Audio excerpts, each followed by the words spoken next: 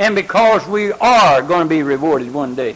I like what Dr. Jack Van Impe told me one time. He said, if you go out and win souls and you take praise of men for it down here, you needn't look for your reward in heaven. You've got your reward down here. Then we ought to serve the Lord down here, not because we want somebody to pat us on the back down here. There's many a child of God down here that serves the Lord and never gets a thank you, never gets a pat on the back, never has anybody say, you're a good, faithful Christian.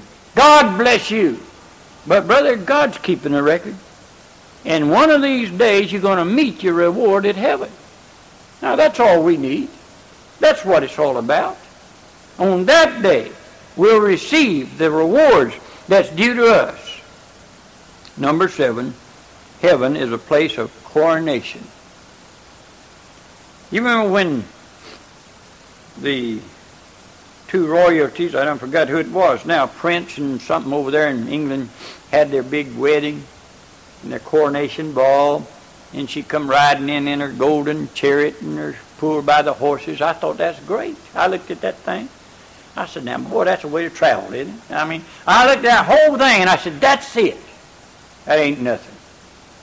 When we get here, when we get home, when we get to heaven, Revelation chapter 4 and verse 10 says, the 24 elders fall down before him that sat upon the throne, and worship him that liveth forever and ever, and cast their crowns before the throne, saying, Thou art worthy, O Lord, to receive glory and honor and power, for thou hast created all things, and for thy pleasure they are and were created.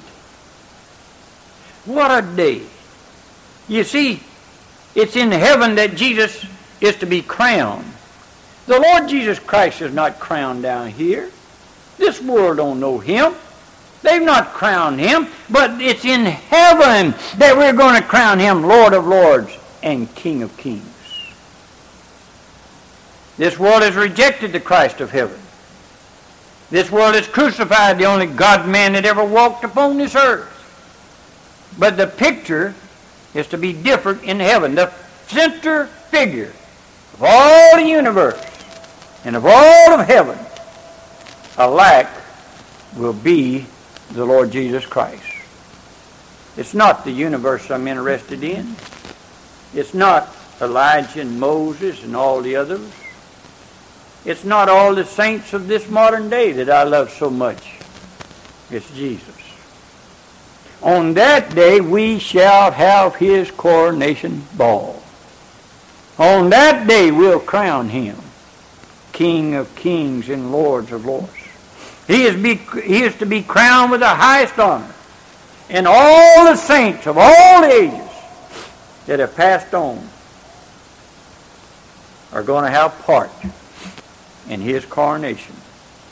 While the angels sing, bring forth the diadem, the redeemed of all ages shall cast their crowns at his feet in praise of him, and Jesus will take his rightful place to rule and to reign in righteousness forever and forever and forever. And that's heaven.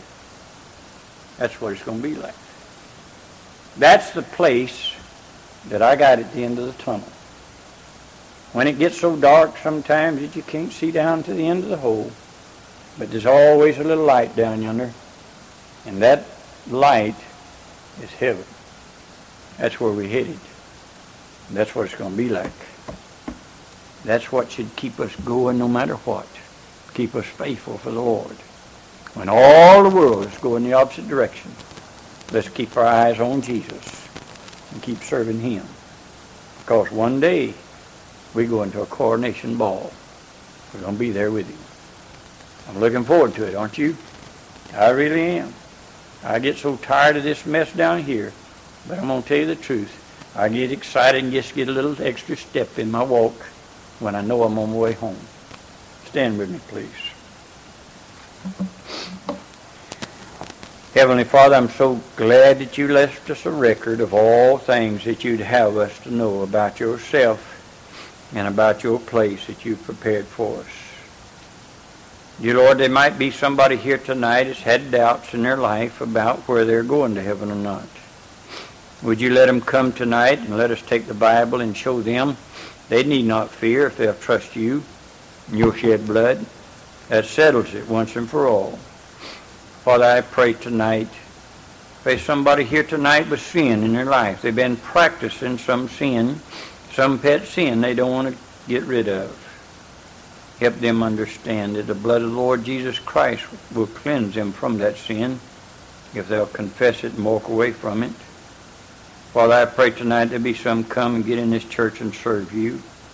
Whatever you have in each of our life to do tonight,